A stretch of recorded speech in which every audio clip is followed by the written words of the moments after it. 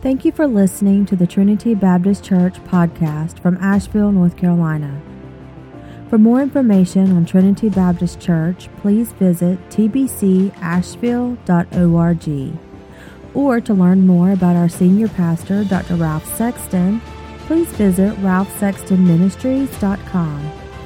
The speaker for today is Pastor Winston Parrish. For just a few minutes tonight, if you would, take your Bible and turn to 1 Samuel chapter 16. For just a few minutes, this is a very familiar story to you if you've had your Bible for any time. If you're new to your Bible, this is an incredible story, and I invite you to go later and read this story in its entirety.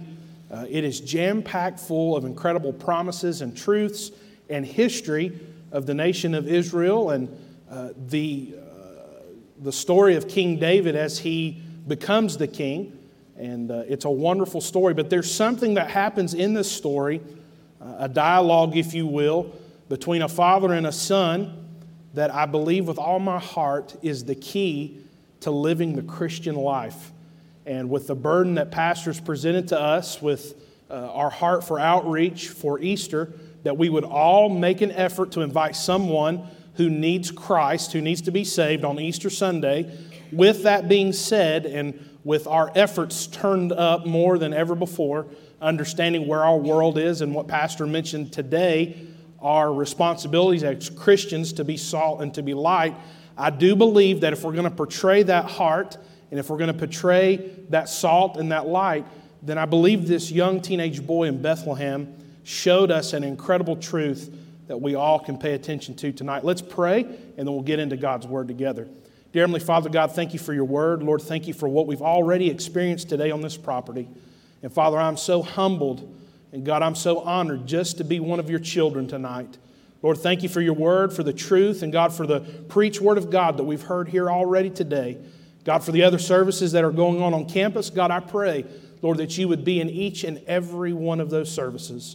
God, protect our children, our young people, our singles. God, anyone and everyone on this campus tonight, may the Holy Spirit of God have free reign to do as He pleases in their heart. Lord, I pray that you take this time together, and Lord, that you would use it to encourage people's hearts. Father, hide me behind the cross as a vessel, and use this time for your glory. And all God's people said, Amen. 1 Samuel chapter 16, and I want to hit the high spots of this story to give you an understanding of what's going on in this story. In 1 Samuel chapter 16, verse 14, look what it says.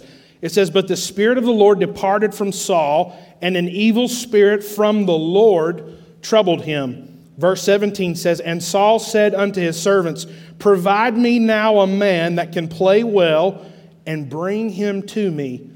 Then answered one of the servants and said, Behold, I have seen a son of Jesse the Bethlehemite that is cunning in playing, and a mighty valiant man, and a man of war, and prudent in matters, and a comely person, and the Lord is with him. Wherefore Saul sent messengers unto Jesse and said, Send me David, thy son, which is with the sheep. In verse 21, "And David came to Saul and stood before him, and he loved him greatly, and he became his armor-bearer. And Saul sent to Jesse, saying, Let David, I pray thee, stand before me, for he hath found favor in my sight." Now we go to chapter 17 of 1 Samuel, and we go all the way to verse 15.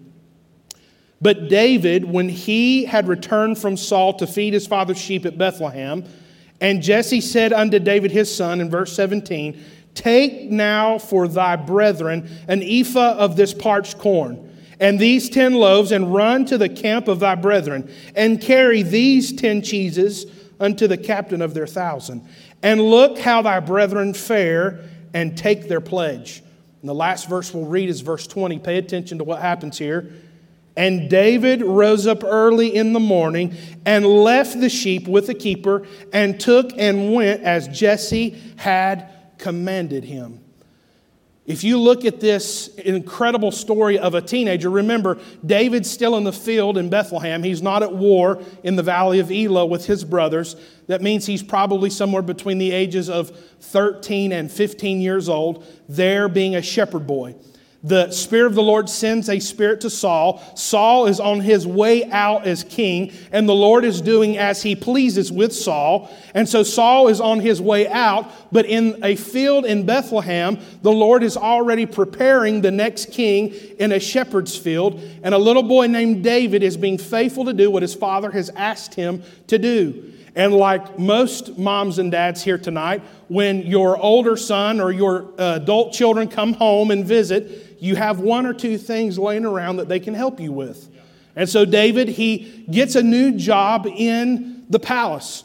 David's been promoted to this armor bearer position. He's known already in the land for being an incredible man of skill and talent. And he gets a job in the palace in front of Saul. And Saul falls in love with David. I love him. I need him with me. But David, as the shepherd boy, has to go home because Saul the king is going to war. And when he goes home on furlough, his daddy sends him to the sheep field to continue his work. The work wasn't over. Just because of your new position, just because of your new job, doesn't mean you're not going to work when you get home. Can I get an amen? So David goes back to the sheep field. And remember now, David's been promoted from the shepherd's field to the palace. So I imagine that David has access to things that David has never had access to before. I imagine the diet that David is eating in the palace is completely and totally different than the diet of that of a shepherd boy in Bethlehem. I imagine that David, because of his position and his new role in the palace, has new vesture. He's probably not wearing the same stinky, smelly clothes where he was working in the field with the sheep. More than likely, David's been given a new robe or a tunic or something that indicates that he has position in front of the king. And so David, with his new job and his new access to probably fragrances and oils and fine foods, I imagine he goes home maybe a few pounds heavier than when he left before. And he goes into his dad's house and dad says, "Son, I'm glad you're home, but there's a job, there's a task for you that I have. And I want you to take parched corn and loaves and cheese, 10 cheeses to be exact, and I want you to go to your brothers who are at war. And I want you to make sure your brothers are fed." And if I look at what David had been promoted to, it really doesn't match the job that his dad's given to him. He's been given a job in the palace. He's been given position. David's been given something that most people will never experience. That's presence with the king. He has clout in the palace. It says that Saul fell in love with David, that he loved his presence and he loved what he meant to him. But instead of David's response to his dad being that of this, "No, Dad, I've got a new position, I've got new power, I've got clout in the palace." Instead of David saying that to his father when he's given the task, David responds by being early in his responsibility and taking the cheese and the corn and going to the valley of Elah to feed his brothers. And when I step back and I look at David and what he could have said or where he could have responded to his father, I see something that for all of us tonight should entice us in our walk of faith. And that's this. I believe with all my heart that what David shows in these few verses as we understand the story, that David had a heart of a true servant. David's heart was in tune with what it means to be a servant.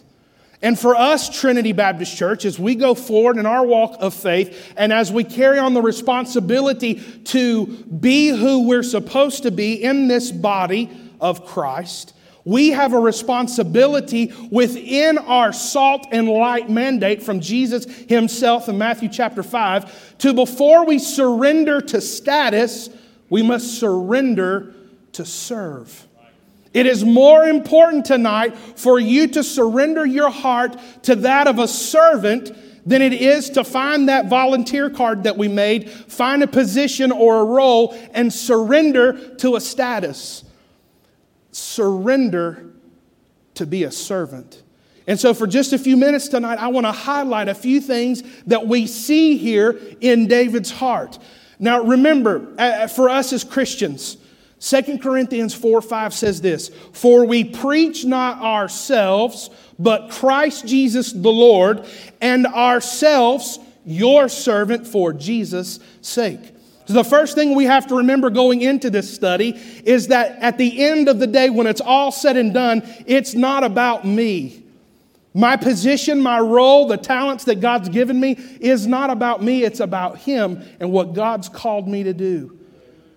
It's all about Christ. It's all about what we have been mandated by God to be, and that's to have the heart of a servant. So there's just a few things I want to examine. The first thing that I see that David was concerned with, we'll look at a few things that David really was concerned with and a few things that David was not concerned with in his attitude and his posture here in these verses. The first thing that I see in this servant's heart, now remember, David is a teenager. Can you imagine getting a response from your 15-year-old son when you tell him to get a donkey and take cheese to his brothers?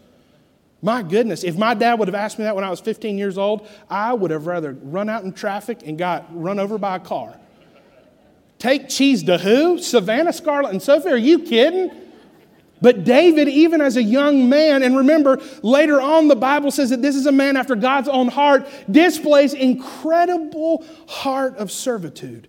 And so the first thing I see in his attitude and in his heart is prudence in his reputation.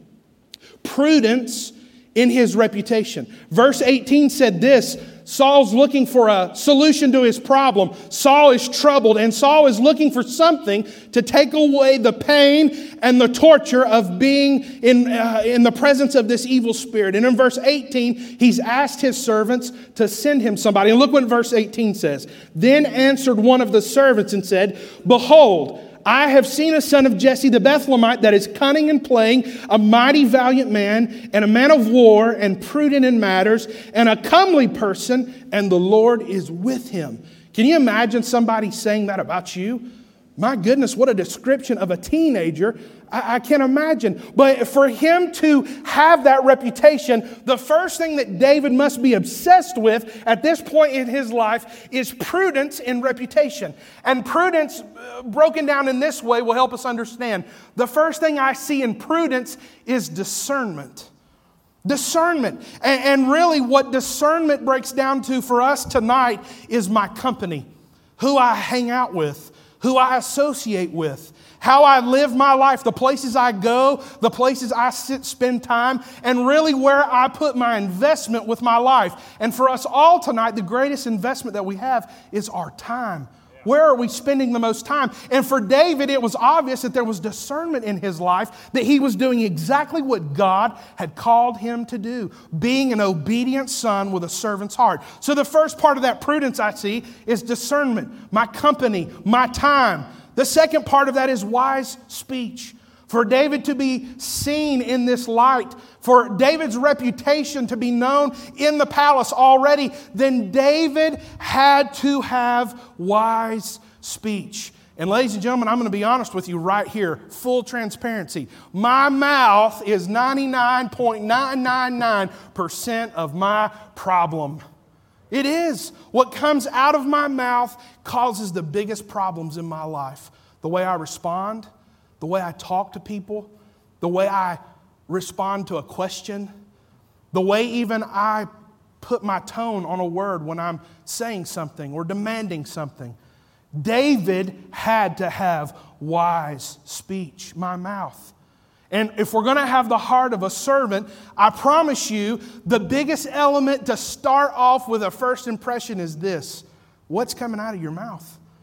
What's coming out of your mouth and how is it being delivered? Remember, words are like toothpaste out of a toothpaste bottle. Once it's out, there's no putting it back in.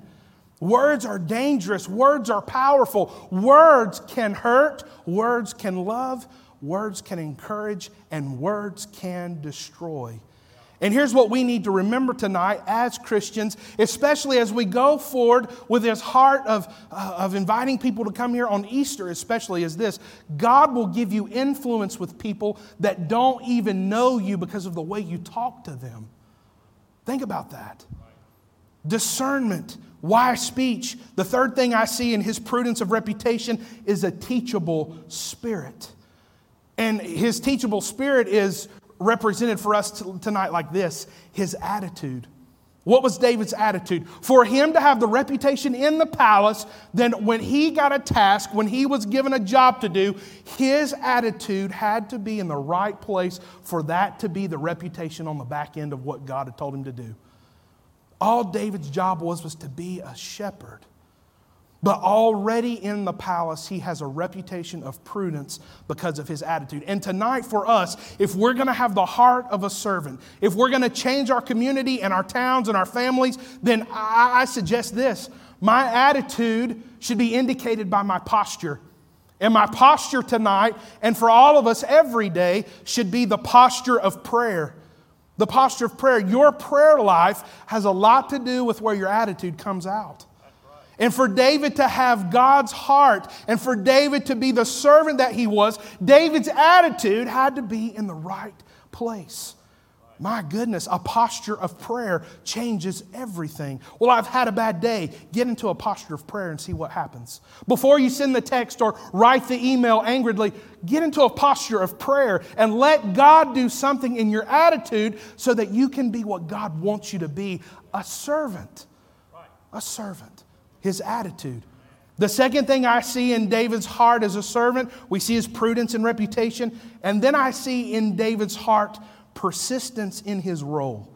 Persistence in his role. Verse 19 says, Wherefore Saul sent messengers unto Jesse and said, Send me David thy son, which is with the sheep. Saul knew that David would be where he was supposed to be.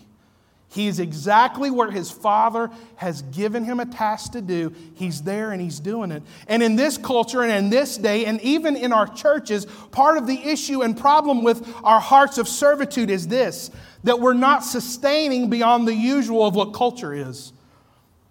And how we do that is by being faithful. We must sustain beyond the normal. Culture says, get a job. If you don't like it, quit it.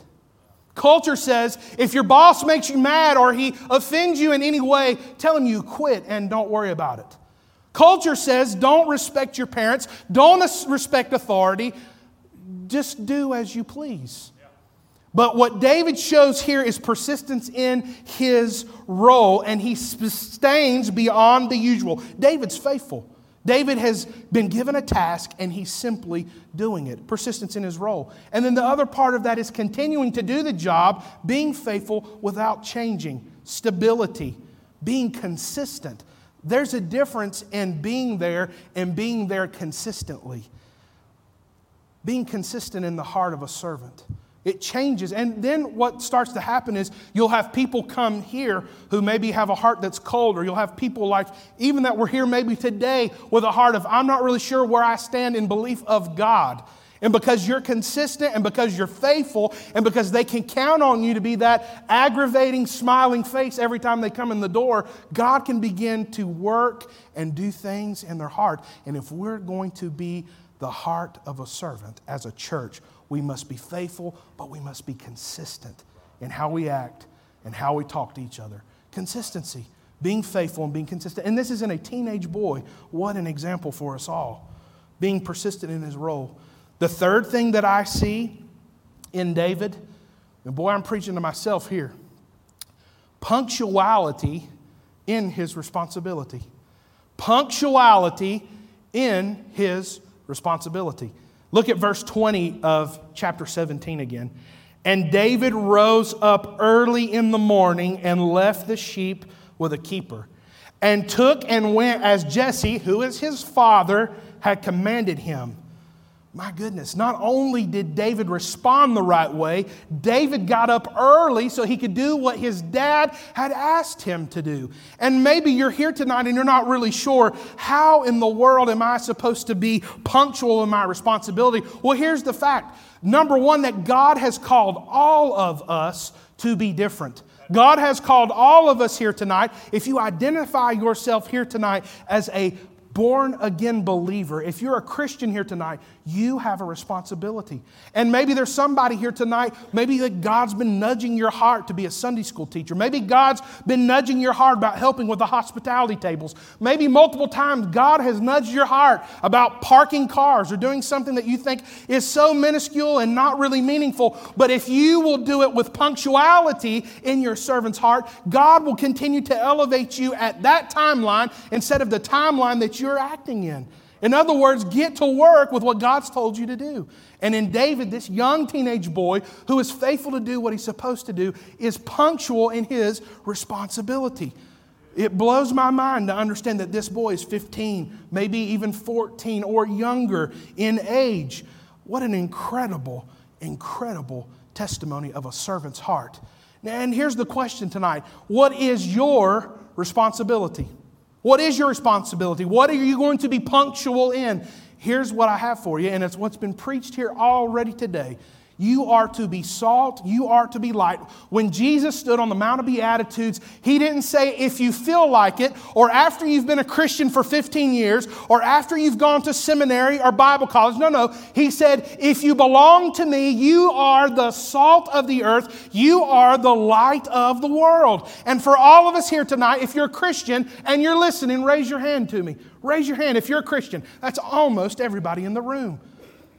Salt and light. Salt to stop the decay. And when you interject yourself into society and into culture and into your workplace and into your school and university and even to your lost family members, you have a responsibility not from the Baptist denomination, not from your pastorate, but from Jesus Christ, your Lord and Savior, to be salt to stop the decay. Salt is that preservative, and you can go into a situation that's so bad and so nasty. God said, I'm going to give you those opportunities to stop the decay, to give maybe somebody an opportunity to see something different in you. And what is it that they could see?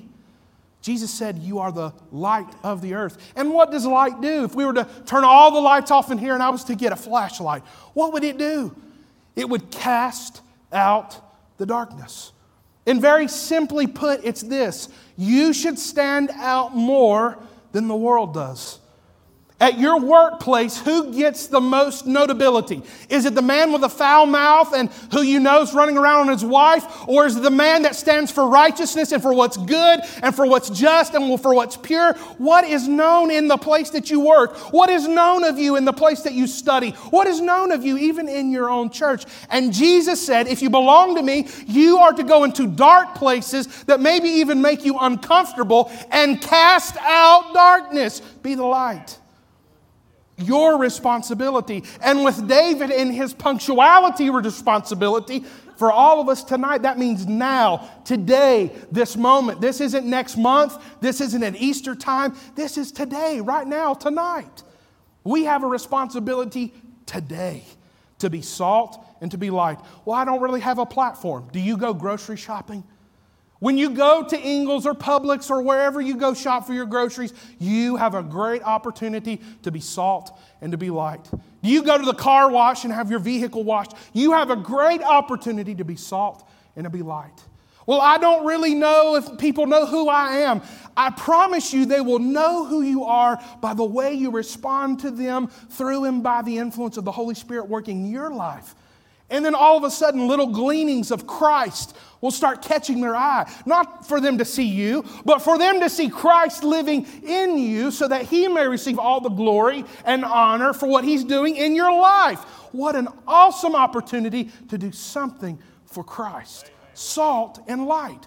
He was very, very punctual in his responsibility. He got up early to carry the cheese. And with that responsibility, we're not to just stay stale and stagnant and grow moldy. We have a responsibility to grow personally in our walk of faith and show it to the world. Not again for our glory, but for the glory of Jesus Christ. So that God can do something with you. I want to be useful for the cause of Christ. I want to be useful for Jesus. I want to be useful for the kingdom of Christ. I want to be useful for my church.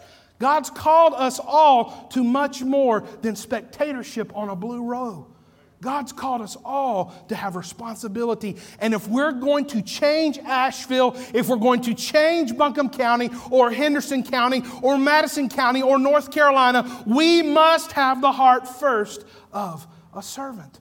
Grow it and show it.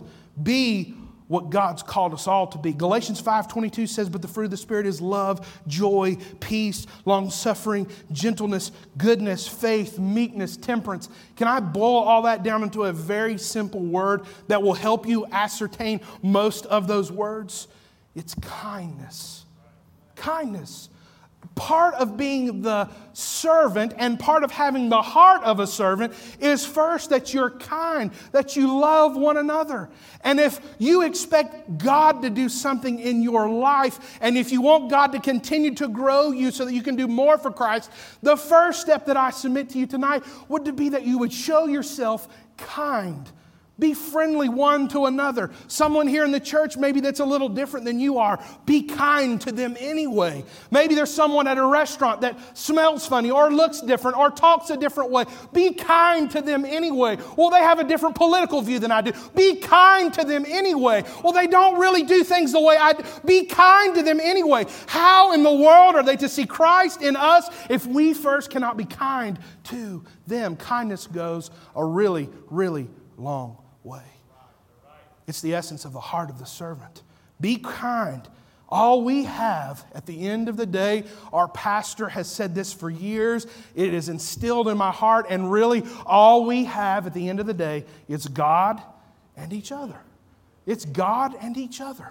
And I'm going to be honest with you tonight. I need you, Trinity. I need you. You're my family. You're my friends. You're my confidants. You're the people I call when I'm having a bad day. You're the people that I ask to pray for me and my family. I need you. And all we really have at the end of the day is God and each other. Yes, we're a family. Yes, there's fights and fusses and different people with different ideas. But you know what? That's the beauty of being a family. And if we're going to make a difference for Christ that's real, if we're going to be useful for Jesus, we must be kind. We must be kind. David would have never got the opportunity to go to the palace and get this new position if he had not shown himself kind to other people. Your other responsibility is to study your Bible. It's the most beautiful love letter ever written, and inside here is everything you will ever need. Your Bible has everything you will ever need for every situation and circumstance you'll ever face. Well, but I lost my mother. The Bible will bring you comfort. My son, my daughter is breaking my heart. God's Word will bring you stability when you feel the weakest in the knees. God's Word is holy and it's pure, and you can count on it every single time. Just as it was preached here today, the truth of this book contains the resources that you need to operate your life. But if you want God to do something for you, if you want God to move in your life, you want to grow in your walk of faith with Jesus Christ, we must have the heart of a servant. So these are the things I see in David. His prudence and reputation, his persistence in his role, his punctuality and his responsibility. And then I just want to highlight a few things I don't see in David that stands out today from our culture. Just a few things. The first thing I see that David is not concerned with is self-promotion. I don't see David in verse 20 say, well, Dad, I'll be honest with you, I've got a new position in the palace. I've been given a new role. I'm too good to go do that job. Hey, do you remember what comes after David gets to the Valley of Elah with the cheese? Does the words, is there not a cause, ring a bell? Does the story of David and Goliath and David's ascension to the throne, if David had not been faithful in the small things, like carrying cheese to his brothers, he would have probably missed the greatest blessing that God would ever have for him. To become the king, to slay Goliath, to save Israel as a teenager. And moms, dads, grandparents, aunts, uncles, young people, listen, if you will be faithful to do the small things that God has asked you to do, then God will do such a great promotion in your life that you can't even imagine. God will give you platforms and influence with people that you thought would never listen to you in 100 years. Somebody will come to you at the darkest part of their life and they'll say, I know I can trust you because you're the servant I need to hear from. Can you help me pray? God will use you in a way that you can't imagine. But David was not concerned with self-promotion. It goes back to the surrender to serve instead of surrender to status. Before David was the boy in the palace with the job, David was Jesse's son. And Dad's commandments, Dad's asks, Dad's wants, Dad's desires meant more than what people were going to think of him taking the cheese to the Valley of Elah. So the first thing I don't see that stands out in our culture, self-promotion. Everything that I have is a gift from God. My influence, my position, anything that God's given me, it's a gift from Him. If I get to go to work and I get to bring home money to feed my family, if I get to drive a vehicle, if I get the opportunity to go and do anything, it's because God's allowed me the opportunity to do it. Well, I'm a hard worker, but who allowed you the opportunity to go and win the money? Who gave you the ability to get up out of the bed and dress yourself? David wasn't worried about self-promotion. He was just worried about being the son. The second thing that I see that David was not concerned with, special position. It was not on his lips. David's new job in the palace had no influence on this. And really, for us tonight, it's this. It's what our founding pastor used to say all the time. I believe he even wrote a book about it. Bloom where you're planted. Bloom where you're planted. David was not obsessed with his position. But Dad, I've got this and I've got that. No, David said, okay, I'll take the cheese. And look, here's the truth of it. God's made us all different and unique and with different talents and different things that we can do to reach people for Christ. Listen, if I was to get up here and to get on that piano and try to sing and play the piano, you would run to Candler at 150 miles an hour. It would be terrible. It reminds me of someone else I know. If I was to attempt to go in the back where Brother Greg is and be an audio engineer tonight, I could get the sound on, but it's not going to sound like what Brother Greg can do. If I was to take Brother Donnie's Sunday school class and try to teach it the way he does, I would fall flat on my face. That's not what God's called me to do. That's not the talent God's given me. That's not the place that God's given me. And what I'm trying to tell you tonight is even in your, what you think is a mediocre position, it's really a big deal to God. Bloom where you're planted. Do what God's called you to do no matter where it is that He's called you to do it. And let God handle the rest. He's not worried about special position. The third thing I see, and we've got one more.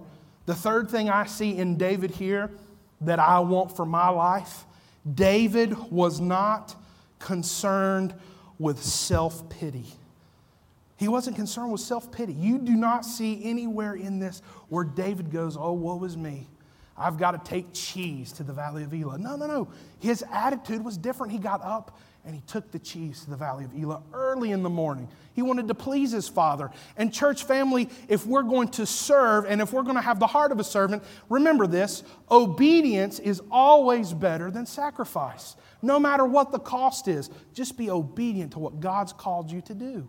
Obedience is always better than sacrifice. Well, you don't know how hard my situation is. No, I probably don't, but God does. And He may have you walking in that place so that He can reach other people for Christ. You don't know what God can do in your situation. And David was not consumed with self-pity. I never see that here. I see David who is responsible, who is prudent, and who is task-oriented, doing what his father told him to do the first time. I want that in my life. I don't want God to have to manipulate me with strength and force. I want to be pliable. I want God to be able to do whatever He wants for my life when He wants Himself to do it. He can do it. He can have it. I just want to be pliable. I don't want to ever sit in my office or in my truck or at my house and be wallowed with self-pity. I pray to God that I never get to a place where I forget the wonderful things that Jesus has done for me. Can you imagine what God's done in my life? Number one, He saved me at 15 years old, sitting over here in this old building on a Wednesday night, Dr. Ralph Sexton Jr. preaching, and the Holy Spirit of God came by my way and convicted me and showed me that I was a sinner. What an incredible thing that God did in my heart. Then He called me to preach. He gave me a beautiful wife and a church family that loves me. I never want to get over the goodness of God in my life. And David was not concerned with self-pity. The last thing I see in David's heart and in his life that's against the culture is society's perspective. David did not care what the people around him said or thought in relation to the task that God, his Father, had called him to do. Take the cheese. But what will they think? Be faithful to church. But what will my friends at dinner club think of me? Be faithful to tithe. It's really tight right now. I'll just hold off a while. Be faithful in the small things so that God can do great things. But David was not worried about society's perception. He didn't look at his father and say, but Dad, when I get there, my brothers, look what they're going to say, look what they're going to do. No, he got up early and he went and did what his father had asked him to do. The heart of a servant. I close with this. I was thinking today in my office about people, and we've talked a lot lately about Miss Rice. Her strong-willed determination to do what's right. Bring her 11 children, walk them to church, be faithful to God's house, walk up and down the streets of West Asheville collecting bottles to try to bring her $1 a week here to this place of worship. That's an incredible servant's heart. It's incredible. But I'll be completely and totally honest with you tonight. There was one servant that kept coming to my mind time and time again. And it's the heart that I want to have for my church. And I'll be honest with you, I contemplated even going here. But I'll be honest with you, Granddaddy. All right. One of the greatest examples of a servant I've ever had in my adult life was watching you love your wife for years, consistently. Every meal, if the house was to be cleaned, if the laundry was to be done, plus the church, studying, preparing, phone calls. And really, that's the heart exemplified of Christ. To love over and over and over and over again. And listen, there will be people in this church that will hurt you. It's not a place of perfection. There are opportunities here for your feelings and your emotions to be trampled. That's the human experience. But I promise you this, Jesus Christ will never, ever fail you. He'll never turn His back on you. And time again, no matter the situation or the circumstance, He will love you unconditionally. And when we get a hold of that and when we realize that, and God does that in our hearts and it begins to blossom and grow and overflow, that we realize just how much God loved us, then every time someone walks into this building who is broken, who is hurting, who is stumbling, who has an addiction, who doesn't really fit in, do you know what they're going to feel when they get in this building? The heart of Christ. They're not here to experience the Baptist denomination. They're not here to see the great man of God stand and preach. They're here for Jesus. What an opportunity we have on Easter to bring people here and to love them. And let me show you how this is going to work. If you will come in this building every time and with a heart of a servant love Him, it will make a difference in his life. And sir, if you'll come every time to Trinity Baptist Church, when you walk in the door, even when you're hurting, even when it doesn't make sense, and if you'll come with a heart of a servant, God, what can I do for you today? How can I love somebody, Lord, just like you love me? And you do it to this person, and then that person, and then that person. It's a chain reaction that will change this church. God, give me the heart of a servant. What can I do for the cause of Christ? And then in this young shepherd boy in Bethlehem, we see a great example of the heart of a servant. Let's pray. Dear God, we love you tonight. And Father, we're so thankful for the truths found in your word. And Lord, tonight more than I want anything in my life, more than I want position, more than I want power. God, more than I want to be recognized for my own achievements. God, I want to surrender to have the heart of a servant. God, just like David, God, I want to be tender. I want to be pliable tonight. God, I want to be prudent.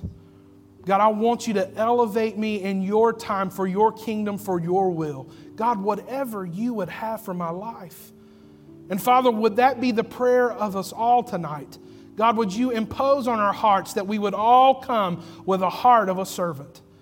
God, we know and we understand that you are able to change circumstances and lives. It's not up to us, God. Lord, just make us your willing servants to do as you please. God, we need you to touch us. God, we need you to encourage our hearts tonight. And Father, we need you to focus our eyes on what really matters. God, we don't want to be stale. We don't want to be stagnant. But Father, we want to be an active, breathing, living body, an organism for the cause of Christ. God, that's reaching out and growing and showing to the world that's lost and dying that Jesus is the answer for every single problem in this world. God, help us to embody that in everything that we say and in everything that we do.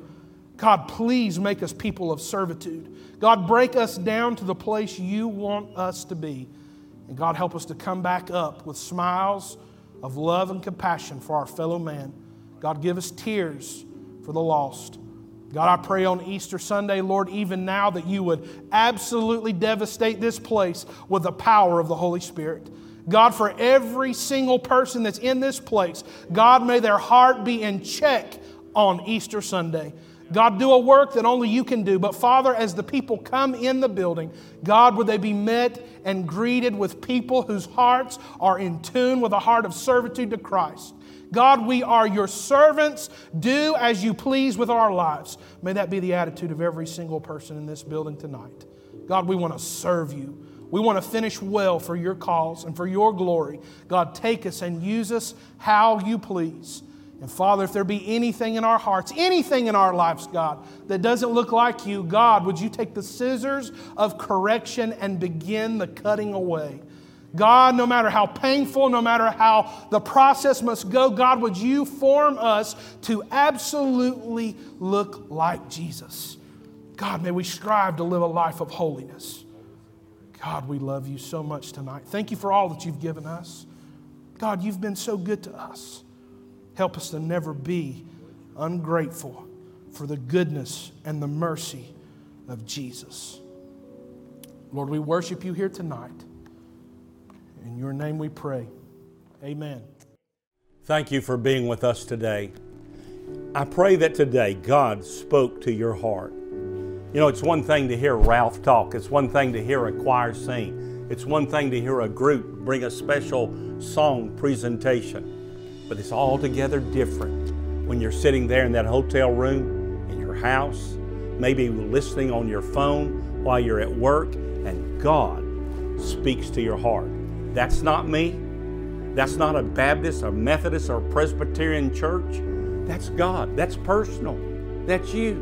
And the Bible teaches quite clearly that when God touches your heart, when He speaks to you, that you can call upon the name of the Lord Jesus Christ. This Bible teaches that all of us have to have Him. You say, well, Brother Ralph, your dad was a preacher. My dad being a preacher couldn't help me. Well, you say your mama taught Sunday school and she prayed. That couldn't help me. The Bible says that we've all sinned and come short of the glory of God.